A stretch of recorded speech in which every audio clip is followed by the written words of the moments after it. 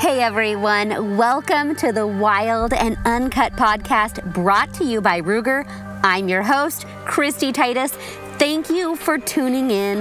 The line is going hot, so let's go full send on this episode. If we just tell everybody that we come into contact with, be attentive to everything, they will stop very quickly being attentive to anything because it's too much. Most crime happens at 3 feet in distance in 3 seconds. Why is it that we have to, if you believe Hollywood, take on a victim mentality where you have to call somebody for help? Help, we're very lucky. Help will arrive as fast as it can most of the time. But will it get there in time? You've been at this all day. Yeah. They are long days. You know, it's funny, when you walked in, I could tell that. Yeah. It's just, it's as an introvert, it's everything I've got to deliver everything I need to. And then within about half hour to an hour of coming off doing it, I'm smoked. I do the same thing. Oh, cooked. I'm the same. I tell people I'm an extroverted introvert. You're an ambivert. I come out here and I give it all, and then I retreat. You have characteristic traits from both sets, but it does mean that you're able to turn on your extroversion when needed, but you have to have a alone time recharge. Mm-hmm. So there's a balance there. I mean, a lot of people think I'm an extrovert, mostly because of what happens when I present, but the reality is, no, that takes everything I've got to deliver all of that, and then I need to go into the woods. Leave me alone for a few days. We're the same Perfect. person. Yeah. I think a lot of people that are public facing can be like that. I'm like that too. But the thing is you really have to watch yourself. Like, I will go, like, you probably should have said no to this, right? No, he shouldn't have. No, he's good. But we're going to just talking about protection. Like, you probably should have had boundaries and said, but you want to do it. It's when you want to do it, it's hard. I can't say no either to anybody. It's bad. That's a whole nother thing. I know. All right. A can of worms. We ain't got time like that, Christy. We don't have enough time for everything we're going to talk about today on Wild and Uncut. Thank you guys so much for joining me. I'm here at the Well-Armed Woman Chapter Leadership Conference with my good friend Morgan Mills. Hello, hello. And we're going to go into the dirt today, literally. Oh, I like that. That's nice. With Terry Vaughn, who is here teaching us about dangerous individual recognition training. Yes, dirt. We're going in the dirt. In the dirt. I love it. Yeah, and I just don't let him look you in the eyes when you first meet him, because I don't want to say he's a body language expert, because he doesn't really like that, but that's really what he is. And he assessed me and he's like, "You are probably a psychopath," within 5 minutes. And I was like, "You're right. You're right." It's great. No, I said you were a people pleaser. In fact, we got to the bottom of that very quickly. Same thing as psychopath. It's almost the same.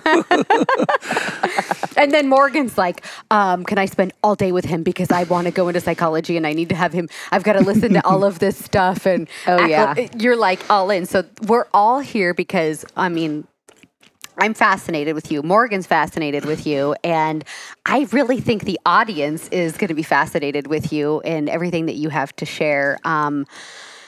It's been, I tried to stay for your seminar today, and unfortunately I was remiss to having to leave. Judy called, you had to go. Yeah, it was a bummer. So I missed a lot. Yeah, it was a good session. Now, the thing is, this is, especially for a group like this, they not only they need the information. Yeah. So very receptive. They want to explore different ways of decoding the people they come into contact with, decoding the people they don't come into contact with, but perhaps are in the periphery of their environment. Your ability to just quickly assess is one of those just golden skills that you can then enter an environment and reasonably confidently say, okay, this person I may want to keep a little bit of an eye on, but everybody else seems fairly good. Mm-hmm. That alone is enough to, be able to take your anxiety down a little bit. Because we never want to turn off. We don't want to ever stop scanning, but we want to modulate it depending on the environment and your ability to go into somewhere and read some people and go, okay, this is what I think. And then know, yes, you got it right. It's good. You can kind of play then with how attentive you need to be at any given time. So the NRA has a curriculum called Refuse to be a Victim, and I'm certified to teach that curriculum. And it's more of like awareness of objects and preparing your home, and there is some mental aspect of it.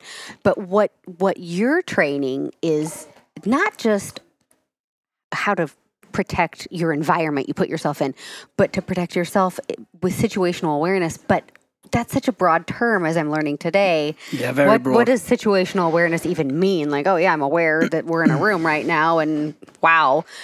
Yeah, but you've made it more of like defining than that. Yes, you have to be able to look at the entire subject in its component parts. If you take a generalized view of situational awareness and say, well, I'm just going to be attentive, but don't say to what, you've given your brain an impossible task. What's it going to look at? Everything? You can't possibly. I mean, we have a very limited amount of cognitive horsepower available to us at any given time anyway.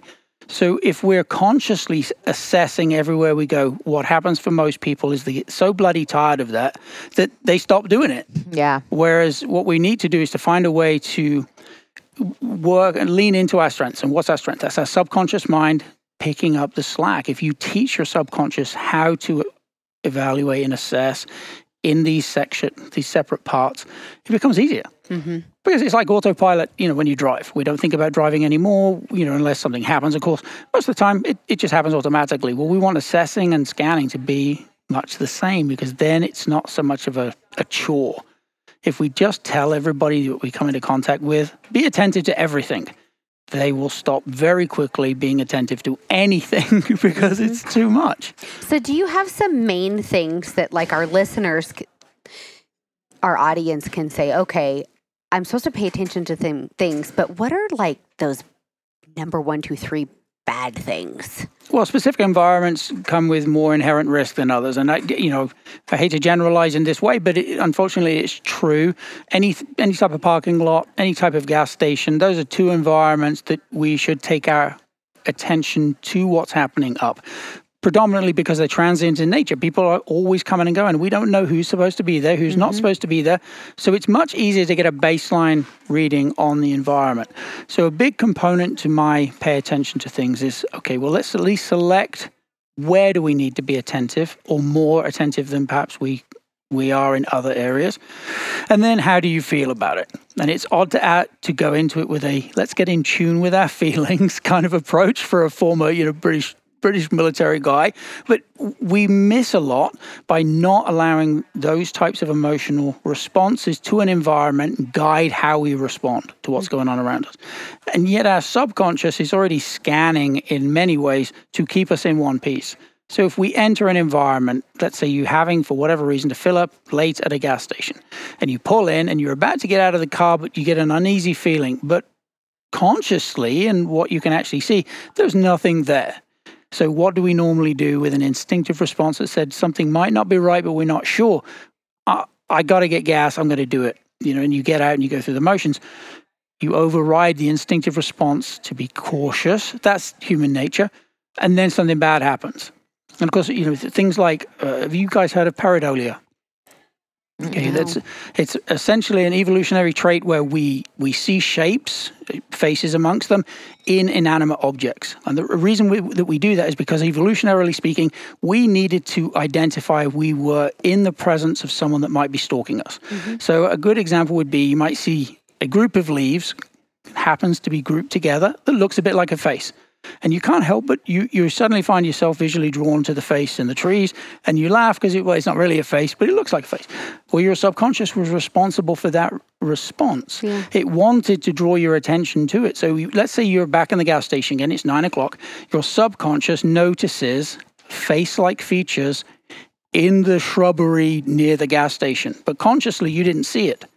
But your subconscious goes, that's not good. There's a guy literally hiding in a bush. Yeah. Well, you get that gut feeling, but consciously you're scanning and there doesn't seem to be anything abnormal. Consciously. Yes. So you override it. Well, one of my big things is listen to those instinctive responses, because your subconscious only wants to keep you in one piece. Mm-hmm. If you are listening and you go, okay, something definitely is amiss, even if you can't identify it, is it necessary to get out of your vehicle at that particular juncture?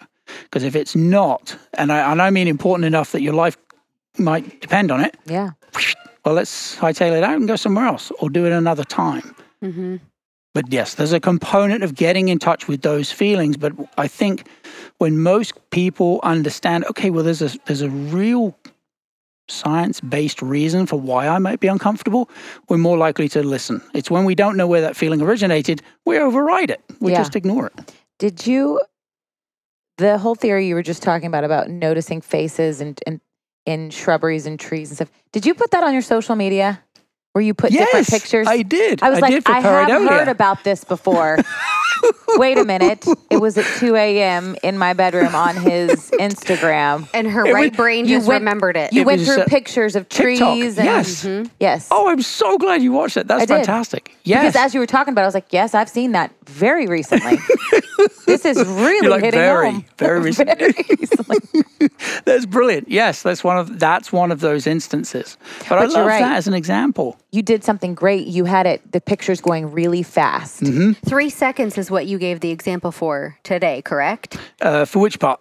When you did the people interacting with each other.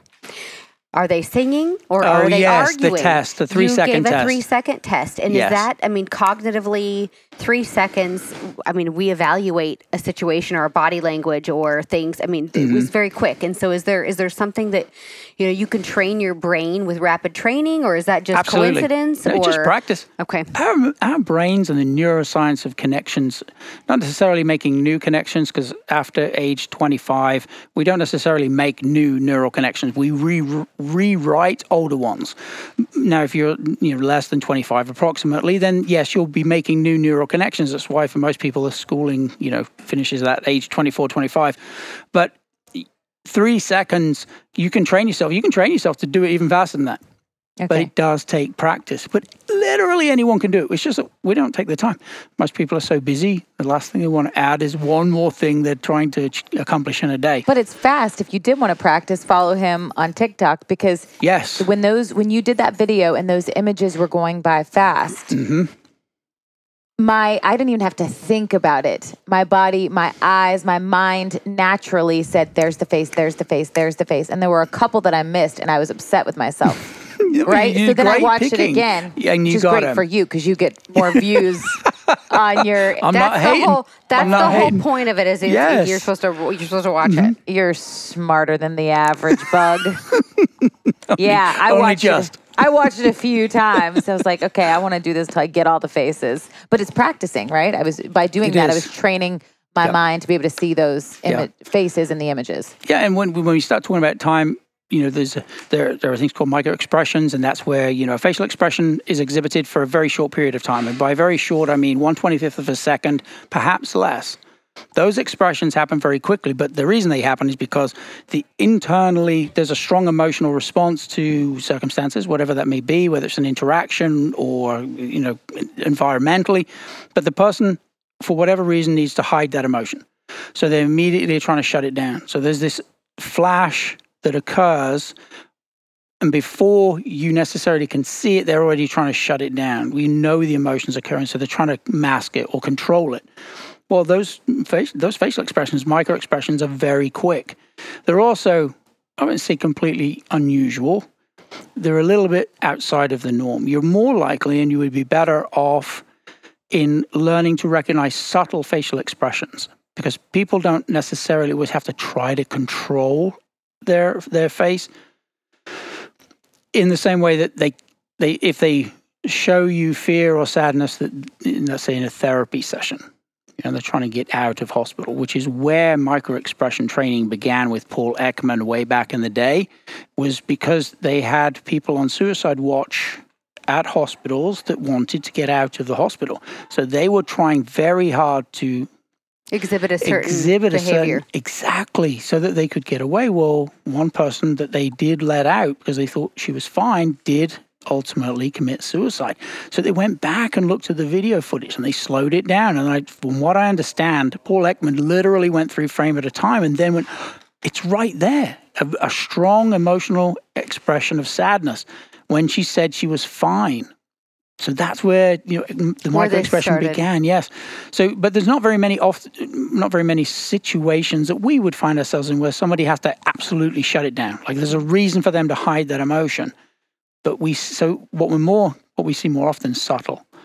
people, they have that little bit of that emotion, whatever it may be, and they don't necessarily want you to know that they're feeling that way, but it's there nonetheless. So those small expressions, I think, are really valuable. Micro expressions, you can train yourself, but unless it's if you have a role as an investigator or something, well, maybe you want to put more time into micro expression training, because then you might see a situation where someone has to try and control their emotional displays.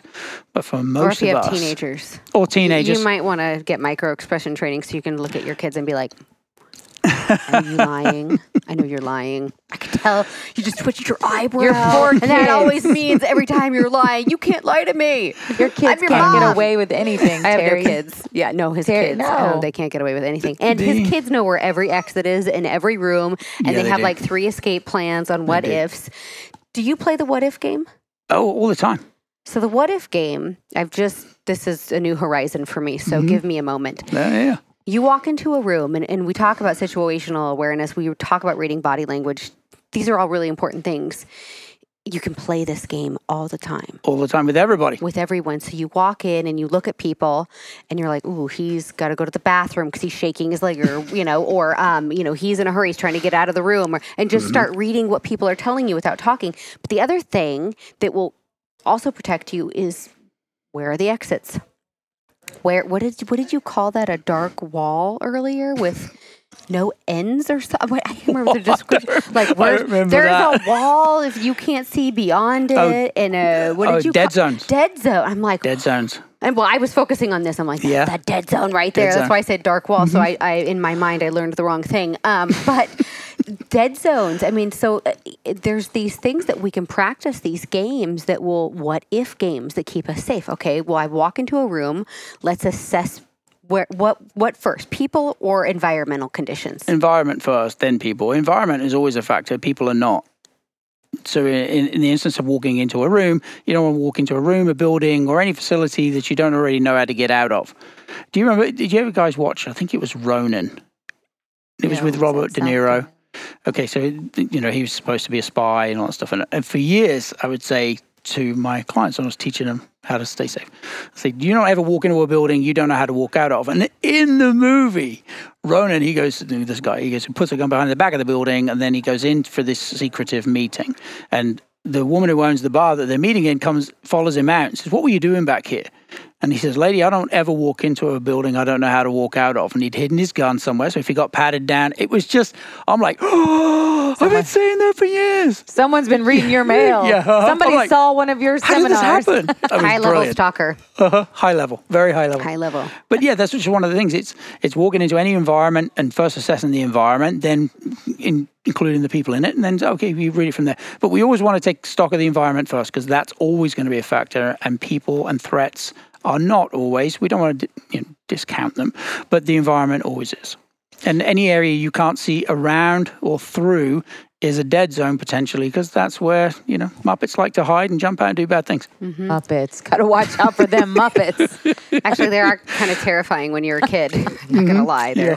They are. So beyond situational awareness, having those focal points, assessing humans, paying attention to body language, is there any, from that psychological standpoint, specific nervous behaviors that people exhibit when they're up to no good? That's a common trait.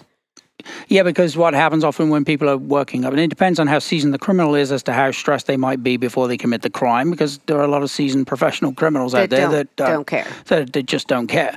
But there are those that, they might be under the influence of, and you can fill in the blanks there, and or not exactly practiced. It may be one of those spontaneous type crimes that they're thinking of doing, but they're not really sure. And the moment they get that adrenal dump and the autonomic system starts to play up, well, now we're likely to see behaviors that are directly influenced by the adrenaline that person's feeling. So you might see, and this is Joe Navarro, who's an FBI profiler, coined this. It's MAP, manipulator adaptive pacifiers. Behaviors that you can see that are a direct result of someone trying to self-soothe. They're trying to do something to calm themselves and downplay the anxiety they might feel right before the crime. So as you saw during my presentation where, a variety of different crimes occurred, various behaviors, rocking, self-soothing, hands stroking, touching, the things that sometimes when a woman's anxious, you might see her, twiddling with her hair or, or a necklace up here. Those are behaviors directly linked to that anxiety and the chemicals that are going off in the body. So, I have a list here from your class. She took notes. Yeah, no, I just took a picture of his predatory signals, words, if they're ranting, sweating, agitation, tapping, fidgeting, sudden stillness, changes in distance. Actually, the sudden stillness I particularly like, because if somebody is exhibiting a certain behavior and you can correlate that to potentially nefarious behavior, or it's coming down the pipe, something's on the way to you. When that behavior suddenly stops, those chemicals haven't necessarily dissipated. Because the chemicals in the body, they have a shelf life. So it isn't that they're no longer feeling the anxiety, it's that they've reached that point where now those chemicals are pressure building, like a steam cooker.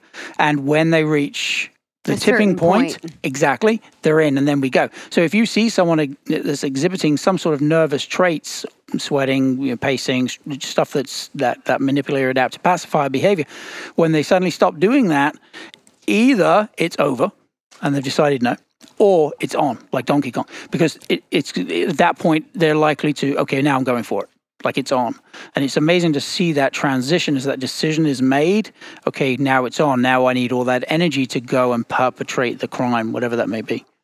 So Makes perfect stopping sense. like that sort of internalizes all those chemicals and suddenly, boom, now they got to go. Yeah. So one thing I want to talk about with the audience is not just that you're a body language leader, is you were a former British Royal Marine Commando in an elite branch of Her Majesty's Royal Navy.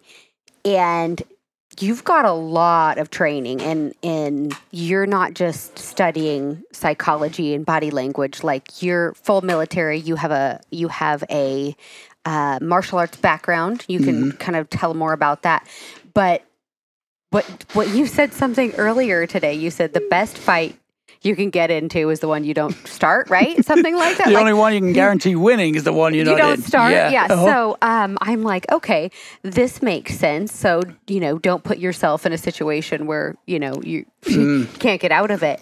I think there's a lot of times when, and maybe more so males than females, so there are plenty of women out there that, get a little stroppy. It's an ego-driven thing. They want to prove a point. Yeah. And unfortunately, you don't know who you're going to prove that point to. Yeah. And I've been very fortunate. I've got to meet a number of really hard-ass guys and gals. Yeah. And one of the consistent themes with the ones that I found myself drawn to and liking was ego was not a factor. Yeah. Chris Kyle, I got to spend time with him, American Sniper. He was the nicest, most down-to-earth, quick-to-laugh guy, one of them that I've ever met. And arguably one of the most dangerous in American history. You wouldn't know that. And we got to hang out at SHOT Show not too long before he was murdered. But hanging out with him for this very short period of time, he was quick to laugh. And there was nothing about anything in his behavior that would tell you, oh, yeah, this is a guy who's absolutely as dangerous as they come. Nothing. Nothing at all. Very down to earth. I got to spar with Shane Carwin, former UFC heavyweight champion, MMA. The guy's a monster. He's relaxed, laid back, non-ego driven. Again, one of the toughest people you could probably meet. The consistent theme here is smart enough to keep their ego in check and know it can happen to anyone at any time. And I've always been a big proponent with the stuff that I used to teach when I was a bit younger, in that it's much better to avoid that conflict if you can than to get mixed up in something, because you don't know who you're going up against. You like to think, oh, I've done a bit of training and I've got it going on. But the reality is that other person may be better trained, more agile, stronger, faster. You run the gamut and they might win, or they might just get a lucky punch or a lucky anything. It hurts just as much. So yes, I always, when I was teaching how to defend yourself in a variety of ways, it was always, or you can be smart enough to read your environment and the people in it to avoid it, because that's the one you can walk away safely from. So this leads me into the inner warrior conversation that you were having. Like, I think I'm tough, right? Like, I was raised on a farm. I had mules. They're hard-headed, you know, and I'm a hunter, so I'm always top of the food chain, right? And I think that I'm tough, you know, and I'm like, I'm so tough and whatever. And I did a firearms training school, Real World Tactical with Tony Sentiment, where throughout the day, they started us out with basic pistol drills, and then we'd lay on our back and shoot upside down. And then they taught us how to shoot around barricades and how to maneuver around cars and shoot through windshields. And then in the afternoon, and mind you, it's in Miami, it's 90 degrees and 100% humidity. Hot. So it's hot. Sounds like a great class, though. Well, it gets worse. So you're outside all day long. Oh, I'd die. And then they're like, okay, we're doing some CrossFit drills, basically. So you do CrossFit drill, go shoot, and apply those same things you learned in the morning. Another CrossFit drill, go shoot. Another CrossFit drill, go shoot. People are puking. Then they bring in experts like you that fight.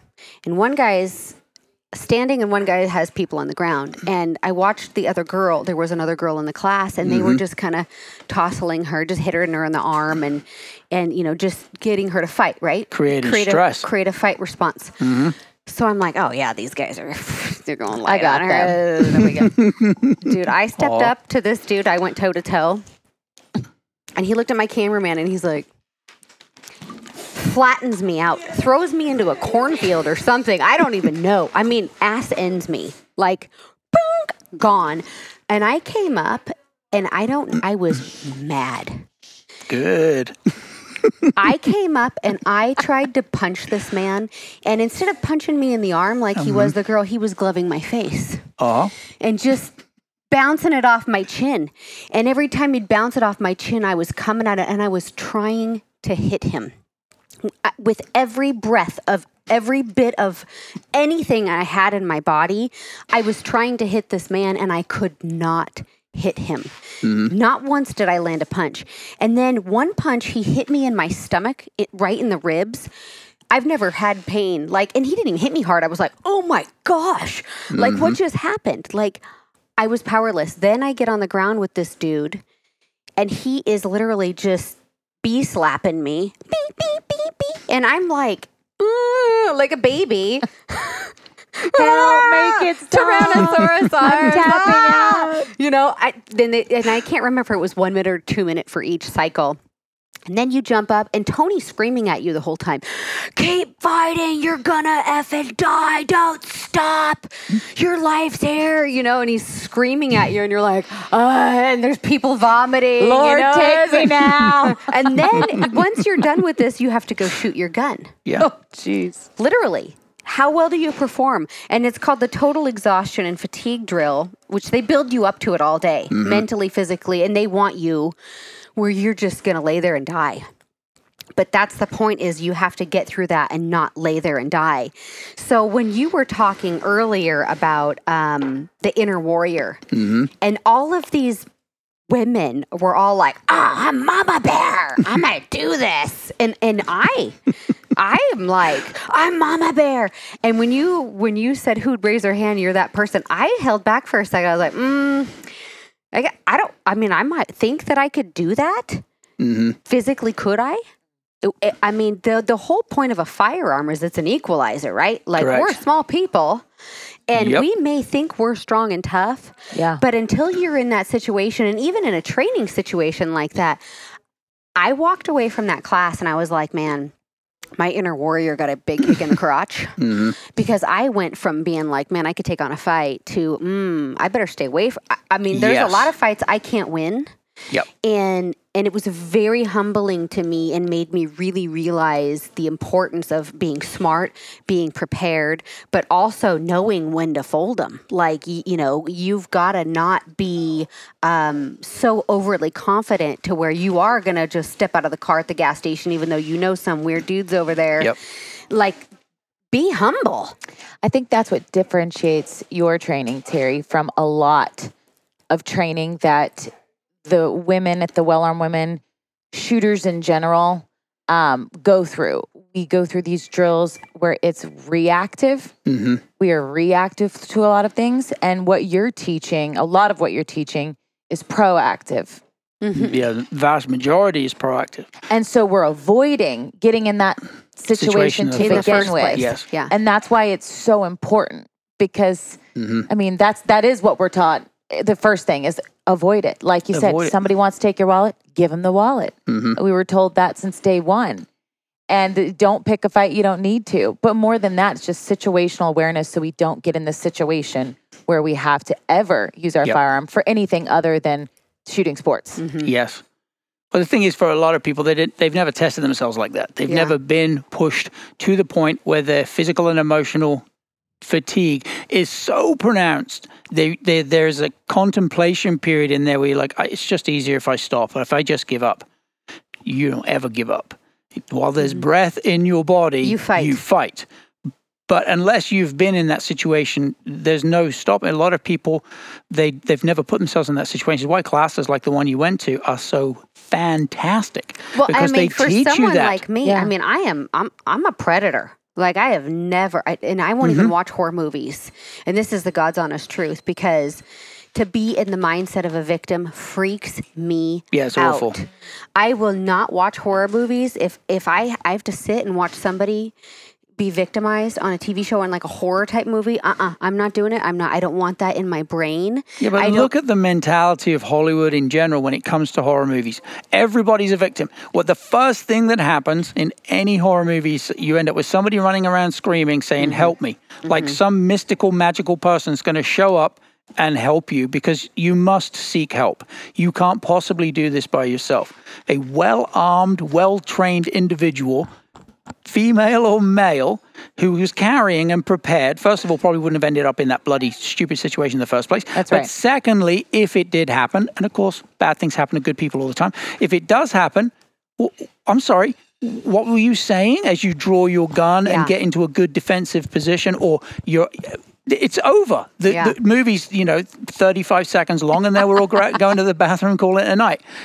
Hollywood believes that we are not capable, and that to me speaks to the mindset they think we should all have, a victim mentality, and I can't stand it. I was talking about this earlier too, and this is what really gets me with people that are anti-Second Amendment, anti-gun, because the elitists have armed security.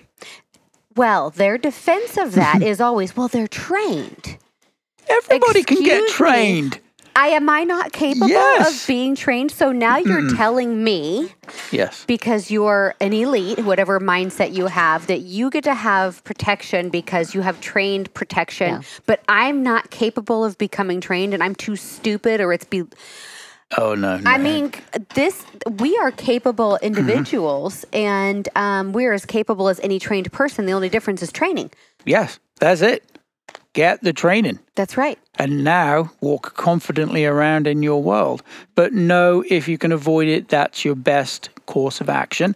But if it finds you on the day for whatever reason, you weren't as aware, and or it was a conspiring of circumstances that caught you in that position, well, okay, I've got me a backup plan, and I'm going to level the playing field right now. So now you're the 5'3" 125-pound female can go toe to toe with a 6'2". No. And any other world, no. But when you have your firearm and you've had training and you're ready mentally and emotionally, physically, okay. This is a non-starter, and you are going to lose if you're the bad guy, and that's what we want. Why is it that we have to, if you believe Hollywood, take on a victim mentality where you have to call somebody for help? Help, we're very lucky. Help will arrive as fast as it can most of the time. But will it get there in time? Yeah. No. Yeah. Probably not. Most crime happens at 3 feet in distance in 3 seconds. You'll know the stats better than me. I blink my eyes twice and it's over. I mean, it happens so quickly, and that's why I think it's so valuable for the audience to really take away a lot of what you're saying is just not putting yourself there in the first place. As much as possible. I'm a big advocate to live your life. I mean, I train and teach a lot of women's groups in different capacities, from realtors to nurses. And you got to live a life. You've got a business to run, or you have to go to the hospital at weird shift hours. You have a life. You should live that life, but live it empowered with the knowledge that if you've been trained and know what to look for, you can do just that without ever necessarily having to feel the fear and stress of, okay, well, it's late at night. I don't know what I'm looking for. What if it happens tonight? And now you've gone down the wrong track. You've gone down that sort of victim mindset where the anxiety is detrimental to the primary objective of being alert in the first place. Yeah. So a big component to everything that I do with Dirt is about empowering you with the skills needed to live your life, do you do you, right? Your career, your life, whatever, but do it from a position of power or being empowered. Not in a state of fear. No. Don't live in fear. Yeah. I hate that. Yeah, that's important. And I was actually going to ask you that because you are obviously, you've trained more than all of us in regards to this. When do you ever shut off or feel defenseless? And when is that? He's sleeping. That's when he's shut off. He's sleeping. You don't have a moment when you're at home and maybe like on the couch with your like. So funny. Never does it ever? Because I wonder, and I asked this for a reason. Yes. There is scientifically, and you probably don't have anymore because you're so trained. But I wonder if there's a release of cortisol that happens. That you're just, and it's maybe not a fear thing. I just wonder if biologically, like always being on can affect you in other ways that you've noticed maybe? When I'm at home, I'm as relaxed as I'm ever going to get. And yes, I want to be relaxed at home. So I'm not nearly as on as I am when I leave the house, but it's never off. But I think what happens is you get used to a certain level, and I equate being alert to an old style thermostat. It's one of those old ones with the beveled edges that you can feel, and you can dial down how alert and in tune you are. And then in certain environments, we're dialing it up and we're dialing it down. It's something that I think it's very visually easy and cognitively easy for people to visualize this modulation. When I'm at home, I'm nearly all the way down, but it's never off. Got it. When I go out, I dial it up 10, 20 degrees. You know, I get to a certain environment, I'm going up another 10 degrees in terms of awareness. It's a good way to look at it. But it just allows you to modulate it, because I think when we enter into a mindset of being constantly on edge, again, it becomes too fatiguing. Those cortisol, the stress, again, it's detrimental. We want to have a life and live it and do it to the best of our abilities, as happy as we can. But we're never off. You never turn that thermostat down and shut it down. I don't. And I don't know many people, I think, who've had similar experiences, military, law enforcement, emergency, first responders, those kinds of people. I don't think it's ever really off. It gets turned down. And when women come through and do classes or sessions like this for well-armed women, it just shows them a different way to assess without having to, get down that path of anxiety and stress. I wonder if you even turn it off when you sleep. Oh, yeah. Well, yeah, I'm afraid everybody's pretty much defenseless when they sleep. I mean, there's certain times when a noise outside of the expected, your brain will go, okay, something's up. Yeah. And you're immediately, you come awake. But that's one of the things. That's why trust is a sliding scale. And I mean this in the broadest sense possible. You know when you trust someone, if you could sleep in their presence and know you're safe. Mm-hmm. If you cannot, you do not trust. Yeah, because that's really what it all boils down to, is our ability to be defenseless in the presence of others and know that we are safe, that they will watch over us as we would watch over them, which is what we used to do back in the day as hunter-gatherers. Yeah. But if, so that's always my sliding scale. If I won't fall asleep in your presence, I don't really trust you. Now, if I will, it means I trust you completely, because it's all or nothing. I'm defenseless. I'm not defenseless. You're either on or off. Mm-hmm. Yeah. It's just a different way of looking at it, I suppose. Yeah, no, I like that. No, that's really great. And it goes to show you like who's in the circle. How close do you let them in the circle? There's people you don't let in your home. Correct. There's people that you won't be alone in a car with. Yep. There's people that you won't sit by at a convention. Yes. I mean, there's like, okay, I'm in the room with that person, that's fine, but I'm not getting in the elevator with them. There's different levels of trust, and we have to really pay attention to those levels of trust because there's a reason behind it with we may not cognitively recognize totally. that Correct. reasoning. Absolutely. And that's a great way of looking at it, isn't it? Yeah. You're like, okay, I trust you this far, but I won't trust you that far. Yeah. And we do this with people all the time. We just don't necessarily assign a value to it. But we do go through our life and form our friendships and relationships based on that level of trust without necessarily, cognitively considering it. But we do. We have this sliding scale.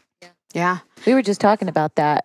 How I was learning about the theory of, it's called the circle boundary theory, where essentially the visual is like a bullseye. So you have the bullseye and then the target with the different, circles moving that out come concentrically. out. Yeah, and it's like in the center of the circle is like who you trust the most. Yes. Right? And so like if God would be, right? It's like God and your dog. And like not many people there. And then the outer circle is like the people that you can trust as much as you can. But, when you're really analyzing what that means, the further you go out, it's like, you know what? Some family that should be in an inner circle is maybe in an outer circle. Can I tell this person something they're not going to tell anyone else? They've proven that in the past they can't. That's so more even intimacy. Like how intimate can I be emotionally with that person? How vulnerable. Vulnerable. Yeah, maybe that's a better way to put it. Do you hold back on certain things and not talk about others? Yeah. But it's amazing who ends up in which circle. Yeah. Yep. So interesting. people, you're launching like this whole, and I'm registering, like you're registering, I'm registering. You're launching this whole DIRT training digitally online, and you have some components of it up right now. So what do you have live right now? Yeah, so just the first part of DIRT, a little bit towards the baseline. Whenever we're trying to read somebody, if we want to do it properly, we're going to employ principles to decoding, which is baseline context and clusters. Baseline behavior, what's normal for that person in this environment with these people with these emotions present. We can't do that necessarily in a personal safety setting for baseline because we may not have time. We would like to, that'd be great. But the reality is no. So now we want to baseline the environment and we contextualize behaviors that fit or don't fit that environment. What I like to refer to as either above or below baseline. What's normal in this environment? The context may be a factor. We're sitting in a well-lit room. It's great. But now we head back to our car. Let's say it's late in the evening. Well, we know low light and dark, that's predator time. So, our awareness may change a little bit. So baseline and context, the circumstances we find ourselves in. And then clusters, if we're able to, we want to find groups of relational signals. When they relate to one another, we're more likely to be accurate in our deductions. Well, from a personal safety standpoint, you may only get one signal. So now we have to play that back into context. Well, what's the environment that we're in? Is it okay that person's loitering in this location at this time of night outside your home, or checking that, it means there's obvious times when we're like, no, this just doesn't fit. That's what I've started with, and I'm going to lead into all the other body language and the mindset and the strategy. But there will be a lot of information. My wife's getting mad at me because I'm like, I got 20 hours. Not yet. Like right now, it's the first hour. But people can register and begin this training and this awareness right now. Oh, wow. And so that's really exciting. So your website, what is your website? tvempowers.com. And that's where it will go. We just launched for the Well Armed Women's National Leadership Conference. And the page will go live. So TV, like television. Just TV, no dots. Nope. Empowers. Like .com. Terry Vaughn. Terry Vaughn. So television, same thing. And I encourage all of you to look into this. And if nothing else, I think it will just help your perspective of we're always, and I've been on my phone today because I've been trying to go back and forth with information gathering, and I have cliff notes for talking points. So I apologize if I seemed distracted. But as a general rule of thumb, we are extremely distracted by these things, these phones. Yeah. And we're walking around with our head down and we're not paying attention, and we're walking into a parking garage FaceTiming and Snapchatting, and our kids are, and our, and we are extremely vulnerable, and we don't even realize it. We take for granted this false sense of security that really isn't there. And I think your training for everyone is not only eye-opening. The women at this convention have eaten up everything you have to say, because it is number one, we don't have to use our firearm to implement the things that you're talking about.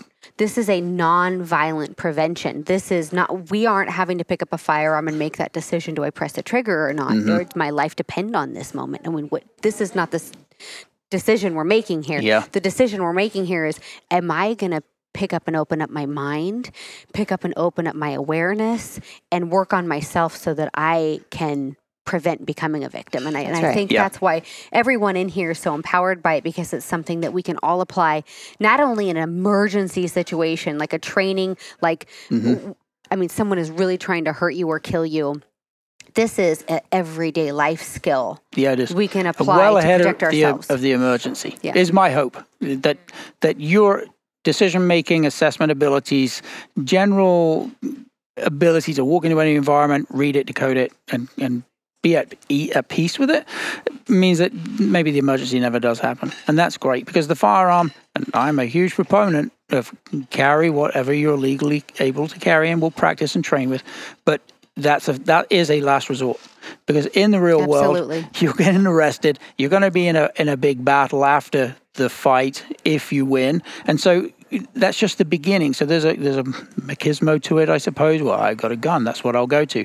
Well, how's about you read the environment and the people in it well enough to not ever have to do that? Amen. That to me that's the golden standard. I think if you end up in a gunfight, there are times, of course, where the circumstances conspire and it happens, it's beyond your control. It just does. But for the most part, there's probably a buttload of things you missed if you end up in a gunfight. You just weren't aware of them. Yeah. And that can be changed, and anyone can change it. So for those, one of the things that I like to explore is those people that don't necessarily want to carry a gun. Well, what are they doing? That's right, yeah. Okay, well, it's still awareness. Exactly the same thing. So the principles still apply across the board. I personally advocate to carry whatever you're comfortable carrying, because it levels the playing field, as you said earlier. Equalizer. And I love that. Brilliant. Equalizer. It is it's the ultimate equalizer. So the best place, if you guys want to follow Terry on social media, is just to go to your website, right? Yeah, that'd be great. Because the handles, obviously, who knows where we're at with all of these things, because nobody even has like real names anymore. I mean, you have a real name, I have a real name, but some people are like, yeah, I'm athlete Barbie 4726. I'm like, is that your handle? No. And then you meet someone, you're like, I don't even know her name. That's who athlete is that? Barbie. Yeah. We know athlete. No. What's her name? I don't know. Athlete Barbie. She doesn't have a name. Why are we doing this? I don't know. I don't know. I blame Gen Z. Oh my gosh, no. Like, oh yeah. I mean, literally, even in the hunting industry, shooting industry, you don't know anybody's real name. You're like, you are your handle. You've just become this identity. Anyway, but if you want to know who he is, just go to his website and then you can find him on those social media channels. You're on TikTok. I'm not on TikTok, so I commend you for that. Yeah. You guys, he's a star on TikTok. He has the best content and videos. Kudos to Thanks, you. Mike. I appreciate and that. I'm sure your kids for teaching you all about TikTok. It would not have happened without them. They were brilliant and instrumental. Like, let's do a few of these. And I was amazed at how quickly it took off. Yeah, it was funny. You were a good sport. This is actually a good place to end the podcast. We'll do something fun. Is on your TikTok. You know, TikTok's quick. You got a few seconds to. Social media, I think a lot of people, they look at an influencer because they want to know how to dress. It's informational, right? They want to get information from you in whatever realm you're in. So your information, your little tidbits that you give are a couple that I can think of right off the top of my head. How to spot 3 ways to spot if someone's lying to you. Oh, I need what to are the 3 ways? Oh, I don't think I did that video. You did. Because I did. I don't know. I'll have to look back at it. It was micro expressions. One was psychopath. 2 things that a psychopath does with their expressions. Their face. The habitual central forehead contraction in conjunction with smiling is often an indication of psychopathy, simply because it's an amalgamation of 2 I have separate... no idea what he just said. Wait, what did you just say? What language are we talking now? Whoa. Okay, so... layman's terms. Right, so psychopaths, they don't feel empathy through natural channels, the way you and I would. We're sharing stories with friends. I have the empathy line. What are you talking about? I Actually, get it. that's a nose wrinkle. That's a rationalization empathy rapport signal, but we'll get to that another time. So essential forehead contraction is indicative of emotional or physical pain, and usually either felt by the person themselves or through an empathetic channel. So someone that smiles and in addition habitually shows a central forehead contraction where this central part of the frontalis muscle that's on the top of the head contracts and lifts up, so you see this little pinch in the forehead, that is an empathy expression or an emotional pain expression. So when we mix that habitually with smiling, those are two conflicting emotions on display at the same time, which can indicate some level of psychopathy simply because they don't know which emotion they should be really feeling because they're not feeling real emotions. Exactly. So there's a correlation with that. But as far as the lying thing, there is no one signal that will tell you, and I think the video you're referring to is the blinking. Yes. There's a anxiety response. If somebody is, let's say they're telling porcupines, right? And they're feeling stressed because of that. That's British for lies. It is. Porcupine. They're lying to you. I was like, just translate they saw over a porcupine. What did they do with that? Is that like an armadillo? If somebody's feeling stress because of the lie, you may see a change in the blink rate because what happens is cognitively that's causing emotional stress, and so the blinking tends to come in these fluttery bursts, or you might see a complete freeze in the blink as they try to force feed you what they're trying to sell you. Like, look into my eyes. Look into my eyes. Because everybody knows, well, if I'm going to tell a lie, I don't want to be shifty, which is actually an old wives' tale. Someone more likely, if they're looking away from you, they're telling you the truth rather than trying to force feed you the info. But what's most important in any of this is to baseline their behavior and look for deviations that go outside of what you would expect. You're better off with that than just perhaps generalizing across the board. And I think I know which video you're talking about now, but go to the TikTok. All of them are great. And are you putting these videos on Instagram for people that are still middle-aged and not on TikTok? I did some. Yeah, there's some good content there. There's some there. I sort of stuck with TikTok when it took off and was working well. I like that platform, but I've tried to ferry stuff across as well to Instagram, and I probably should be doing more of it. As with all social media and video content, it's time. It's so hard to get it all in. It's like a baby if you don't feed it. Yeah, it just dies. Yeah, I was gonna not say that, but sorry. I should have picked up on that. That's exactly where I was going with it. But you have to feed it like it's a machine. Like it really is. So, thank you so much. Like, seriously, Morgan and I could spend hours with you. I cannot wait for the rest of your curriculum to launch, and I hope our audience also is as energized and what you have to say as we are. Because you should be. Yeah, you should be, all of you. So thank you guys for joining us from The Well-Armed Woman. Again, thank you. Your website is tvempowers.com, and you can get online right now and do Terry's Dirt Training. We're Wild and Uncut. I hope you guys have enjoyed this podcast from the Well-Armed Woman Conference. Thank you, guys. Thank you. Thanks, Mike. Thank you for listening to the Wild and Uncut podcast.